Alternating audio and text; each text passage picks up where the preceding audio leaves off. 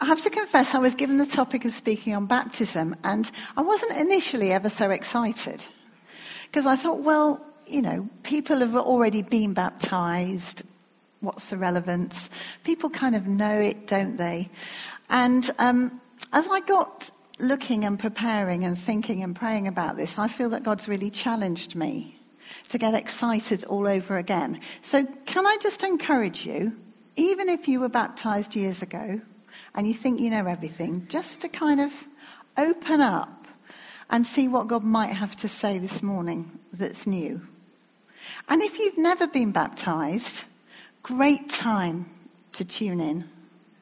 And for all of us, when we get the people coming through the door who've encountered God on the streets for the turning, we want to get them in this building and we want to get them baptized, and we need to know why that's important. So is that okay? We're going to talk about baptism. I'm going to talk about what baptism is. I'm going to talk about who baptism's for, and I'm going to talk about why it's a good idea. So first of all, the word baptism. Now, you'll only ever hear the word baptism these days, probably in a religious context. But that wasn't always the case. When Jesus was talking about baptism and when the early church was talking about baptism, it was a word that people used in normal life, in normal speech. If you look at, a lot of the New Testament was written in Greek. And if you look at the Greek word and what it means, it literally means to dunk, to immerse in liquid for some reason or another. You can baptize your hobnob in tea. Pardon? It falls apart, yeah. Let's just cut that analogy right there. Not a good one, we'll move on. You can baptize a bucket in a well to fill it up. You can baptize yarn or cloth into dye to change its colour. You can baptize an onion in vinegar to pickle it. So when people were talking about baptism, the first people who heard it would have expected that what was being talked about was somebody being taken and dunked in water and brought back up again. And they would have expected that as a result of that process, there would be change. So that's what we're listening to. There's change. The bucket fills up when it's dunked. The cloth changes colour when it's dunked. The onion is preserved and has a different flavour when it's dunked. So who's baptism for? Well, the Bible's really clear that baptism is for people who have heard and have acknowledged what Jesus did when he died on the cross and he rose again. He died on the cross, if you've never heard, to pay the price for the things that we've done wrong. He died because we've sinned. And when he came back up to life again, he was declaring to the whole of creation and to every principality and power and spiritual force that he had beaten death. Now that's what Jesus did on the cross. And if people have understood that, they're ready for baptism. If you didn't understand that when you got baptized, maybe now's a good time to re-examine that fact. Baptism is for people who've repented of their sins. They've said, I was doing stuff that's wrong. I am sorry. I take responsibility for it. I was going this way. Now I'm going to turn around and go this way. That's what repentance means. And it's for people who put their faith in Jesus and are resolved by his grace and with his help to live a completely different life. You don't just get baptized, quick dunk today, everything's sorted, I can do what I fancy tomorrow. Okay. There are no examples in the Bible of people getting baptized who hadn't done these things. Baptism wasn't open to people who were just trying to explore faith and thought it might help them. It wasn't open to people who thought, this is the religious thing I have to do to open the door and then I'm in. It's not an initiation ceremony into a club. It wasn't open to people who weren't prepared to change and leave the old behind and move into something new.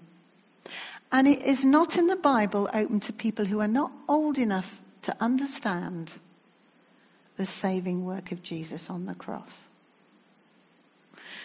So we don't get biblical examples of children, babies being baptized. If that's something you want to talk about after, Mike Beaumont's sitting in the congregation. And he would love to answer all your questions. You can talk to me as well. I do need to take a pause and say that I'm grateful to Mike because actually most of what I'm saying this morning is taken from a book he wrote about baptism, which is available. And if you want a copy, it's a little slim book. And if you want to go away and think in more detail, then we can find you a copy. Okay. Now there's lots of references. I put up a whole slug of references in Acts. We're not going to read them all. And they're all stories of people who did this thing, encountered Jesus, repented, and were baptized.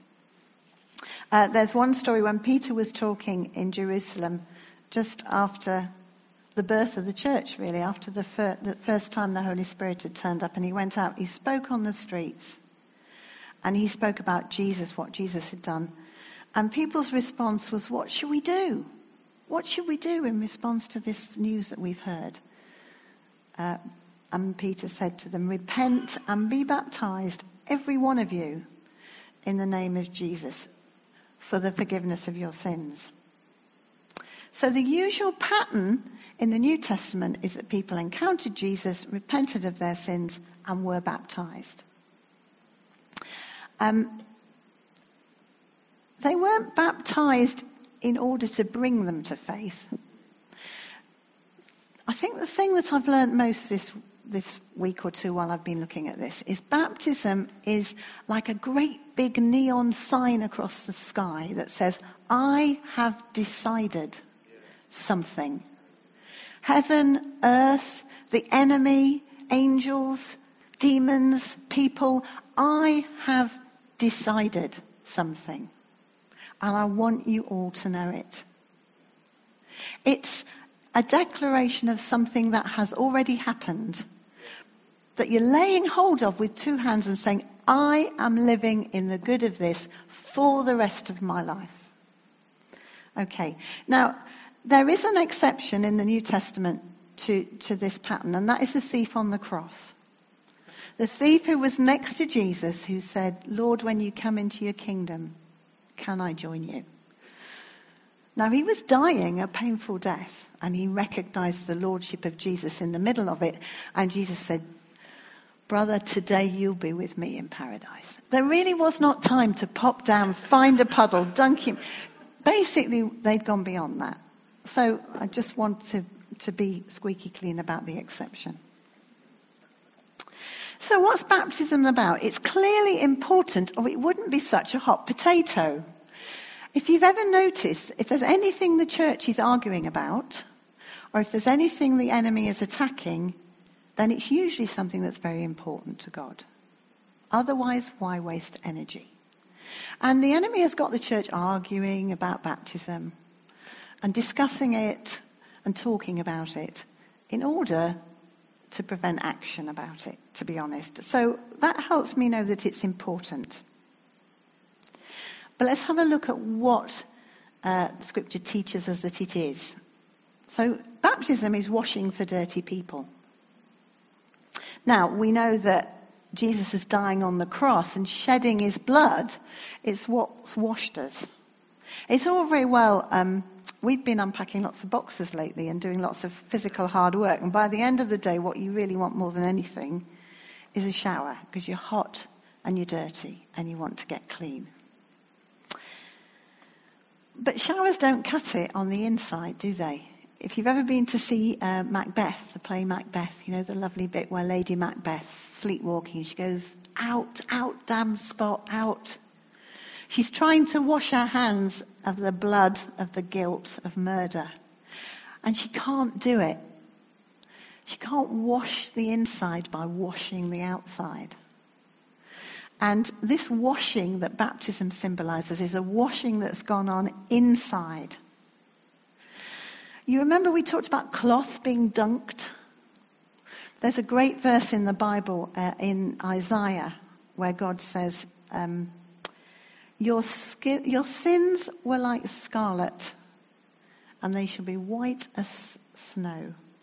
Though they were red as crimson, they'll be like wool, like unbleached wool. Now that's quite a dunking, isn't it? You take scarlet cloth and you dunk it, and it comes out snowy white. And that's what God's done for us. So if anybody is struggling this morning and thinking, I'm too big a sinner, I did this, I do this, this habit's still got hold of me, don't give up. Come talk about it. Because God is clear, though your sins are like scarlet, they should be white as snow. Baptism is burial for dead people. The Bible teaches us that our old way of doing things, our old self, is dead. That's the symbolism. You put somebody down in the water, and if you held them there for too long and had a little chat, they'd expire. They'd just die. Going down, it's a burial. The old us is dead. And that's what we're saying to anybody who's going to listen. It was interesting when I was baptized. We've all got things in our lives that we struggle with and things we think, oh gosh, I've done that again. But I felt after my baptism, I felt more freedom to overcome some of those things. It was an interesting dynamic. I almost felt like there was a little bit of elastic that had been snipped whilst I'd been baptized. It was like I'd left some stuff behind that didn't come out the water with me. That was my experience. So baptism is burial for dead people down under the water, but thank the Lord, it's also resurrection. Because we identify with the death of Jesus, and we identify that he rose again and he overcame. It symbolizes the start of a new life. Now, there's a great story of a guy in the north of England who was baptized, and he'd had a very colourful background. He'd been into all sorts of Hell's Angels stuff and quite satanic stuff, and he had some very graphic tattoos with things from his old life. And he'd fulfilled all the criteria, soundly going on with God, a real desire in his heart to change. But tattoos are tattoos, aren't they? And he went down into the waters of baptism, and he came back up, and those tattoos had gone. They had just gone. And that's God's goodness and kindness to that man saying, they're gone. And I will miraculously make every sign of them go away. You don't have to look at those tattoos day by day to taunt you. You've left them behind and you've come up new. That's what baptism is. Washing for dirty people, burial for dead people, and resurrection. Baptism is oneness for separated people. We were separated from God. And by the work of Jesus on the cross, we are brought back to be one in a relationship with him. And that's what baptism symbolizes. It's amazing. It symbolizes that we will never have to be separated from God again. In Galatians it says, so in Christ Jesus, you are all children of God through faith. For all of you who were baptized into Christ have clothed yourself with Christ. It's like when God looks at us, he sees Jesus. We have become one in identification with Jesus. It's a mystery that my brain won't... I suggest you kind of don't try and use your brain. My brain won't take that one in. You have to let your heart and your spirit try and lay hold of that one. It's extraordinary. Why should Jesus contemplate becoming one with me? It's not baptism that achieves it, but it's baptism that says yes to it. It's oneness with the family of God. I've got a cross in the middle there, but I've also got hands. It's oneness with the family of God. Galatians goes on to say that in Christ there is neither Jew nor Gentile, neither slave nor free, neither male nor female, for you are all one new man in Christ Jesus. So there's something about baptism which identifies with the breaking down of barriers between races, barriers between social classes, and barriers between gender. Again, the world spends so much time still fighting over all of those things. And Scripture says Jesus has broken down those barriers. We can be one with people from other races, other classes, and perish the thought, other genders. Doesn't have to be a barrier. Keith's just done a trip to the Middle East and met a lot of Christians of different nationalities, and he watched, am I allowed to say the country or not? Yeah, Keith was in Lebanon. Lebanon has 4 million people in it. It has 2 million Syrian refugees. The Lebanese and the Syrians used to be a little bit like the Jews and the Samaritans. You know, they look down on each other. And one of the guys that Keith met, the church has been in the forefront of doing stuff with the refugees. Churches have been turned inside out in Lebanon. They've had to change radically. And a guy said to him, a Lebanese Christian said, my enemy has become my neighbor, and my neighbor has become my friend. And this guy had a Syrian refugee living in his home. Now that's what baptism represents in terms of oneness. So we're baptized into something much bigger. Baptism can never be a purely private event. You need at least one person to dunk you under the water. You can't really hold your nose, dive under the bath and mumble in the name of the Father, the Son, and the Holy Spirit and sit back up again. And I was thinking the other day, we had a long talk once with somebody who said, well, I would get baptized if I didn't have to do it in front of anybody. And I thought, you know what? That's actually really missing one of the most important bits. That we are baptized into something bigger, into a family. We're to live in that family. We're never meant to work out being God's children all by ourselves.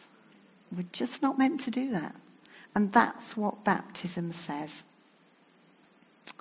So, washing for dirty people, burial for dead people, resurrection, oneness with Jesus, oneness with each other. Baptism is fullness for empty people. If you look in the New Testament, usually baptism in water was accompanied closely by baptism in the Holy Spirit. Sometimes people got a bit confuddled and met people who'd already been baptized in the Holy Spirit and said, oh, we better catch up and dunk them in water and get it all done.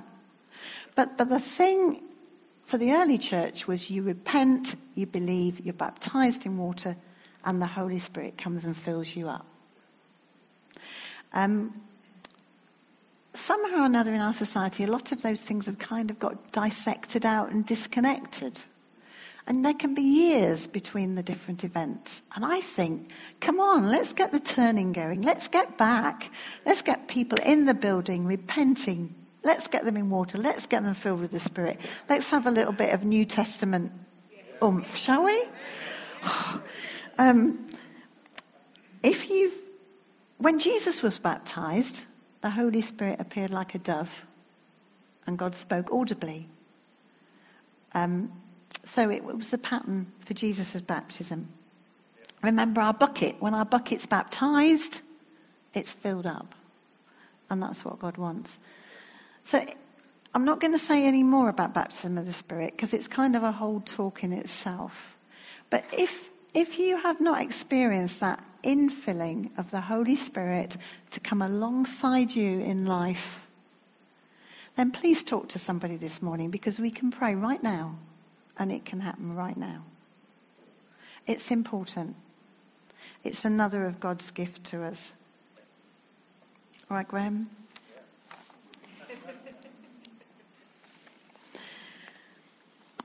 Baptism is a gift from our Father. We don't have to be good enough. We don't have to be sinless. It doesn't bring us into relationship with God. That's all about Jesus. It's a present. And I've talked to so many people who've spent weeks and months discussing it. Now, I've got 6 grandchildren, which is great. One of my small people was 4 last week. And she came downstairs and her mum said, "Oh, Esme, there's a present for you in the garden that came overnight." And Esme ran to the kitchen door and she looked out and there was a trampoline. And her whole being lit up and she did this little dance. And then she hurtled back to her mum and flung her arms around her. She couldn't even speak. And then she went, "It's a trampoline! It's a trampoline!" And she hurtled outside and she started bouncing up and down. And we all felt, and I think, oh, Father God, forgive me. Forgive me for discussing whether or not I'm going to receive your goodness. Having a little think about it. She didn't think, "Oh, I'm not good enough, Dad, for a trampoline." Or, "You gave me a present last year. Should I have another one this year?" Is a trampoline a theologically significant present? Because I'm 4. Can I write a thesis on trampolines? She just went out and used it. And baptism is God's gift to us. It's God's gift which lets us put a marker down. Why do we spend so much time not receiving it? Or anything else for that matter. If baptism's not an issue, fill in the gap. It might be baptism in the Spirit that you're having this struggle with. It might be God's love, God's goodness, God's generosity. I don't know. But oh my goodness, he must get so fed up of his kids who just won't open their presents.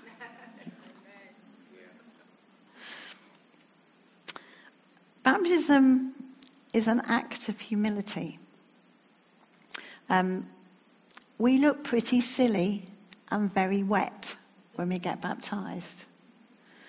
And it doesn't matter what you wear, but people come up and they look pretty silly. And they do it in public. There's a great story in 2 Kings about a quite important gentleman called Naaman. And he contracted leprosy, for which there was no cure at the time. Now, he had working in his household, we've got a triple whammy going down here. He had a little slave girl from Israel. So we've got a girl who's young, she's a slave, and she's from a despised nation.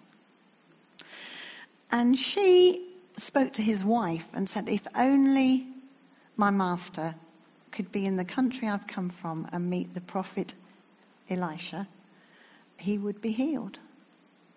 So his wife did what wives are quite good at, and she managed to persuade him to actually make the journey.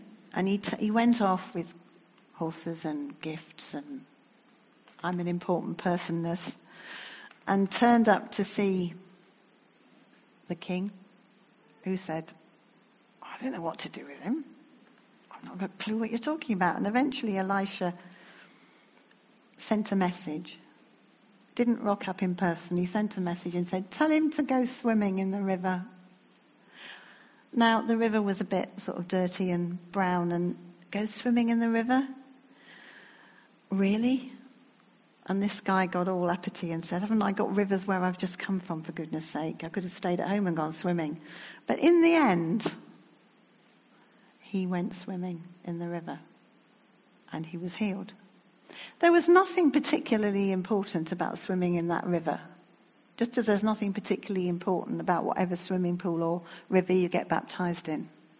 What was important is that God wanted to know he would humble himself and he would lay down all his trappings of importantness to be healed.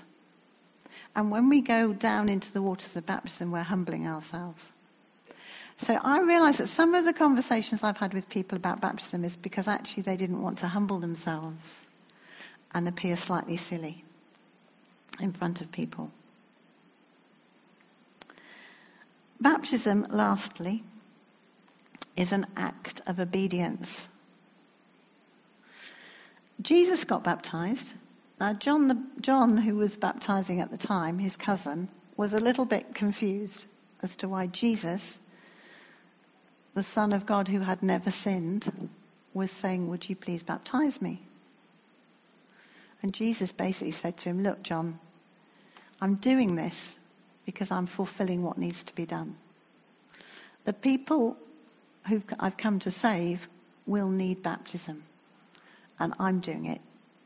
So just do it. And when Jesus left his followers right at the end of Matthew, he commissioned them. And he said, go into all the world.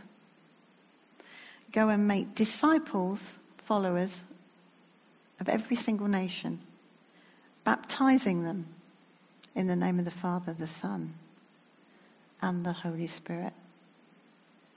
So, on two counts, baptism is an act of obedience. One, because Jesus did it, and he's our pattern. And the other, because he told us to do it. He just simply told us to do it. So, what is it then? Baptism's washing for dirty people. It's burial for dead people. It's resurrection. It's oneness with Jesus. It's oneness with each other.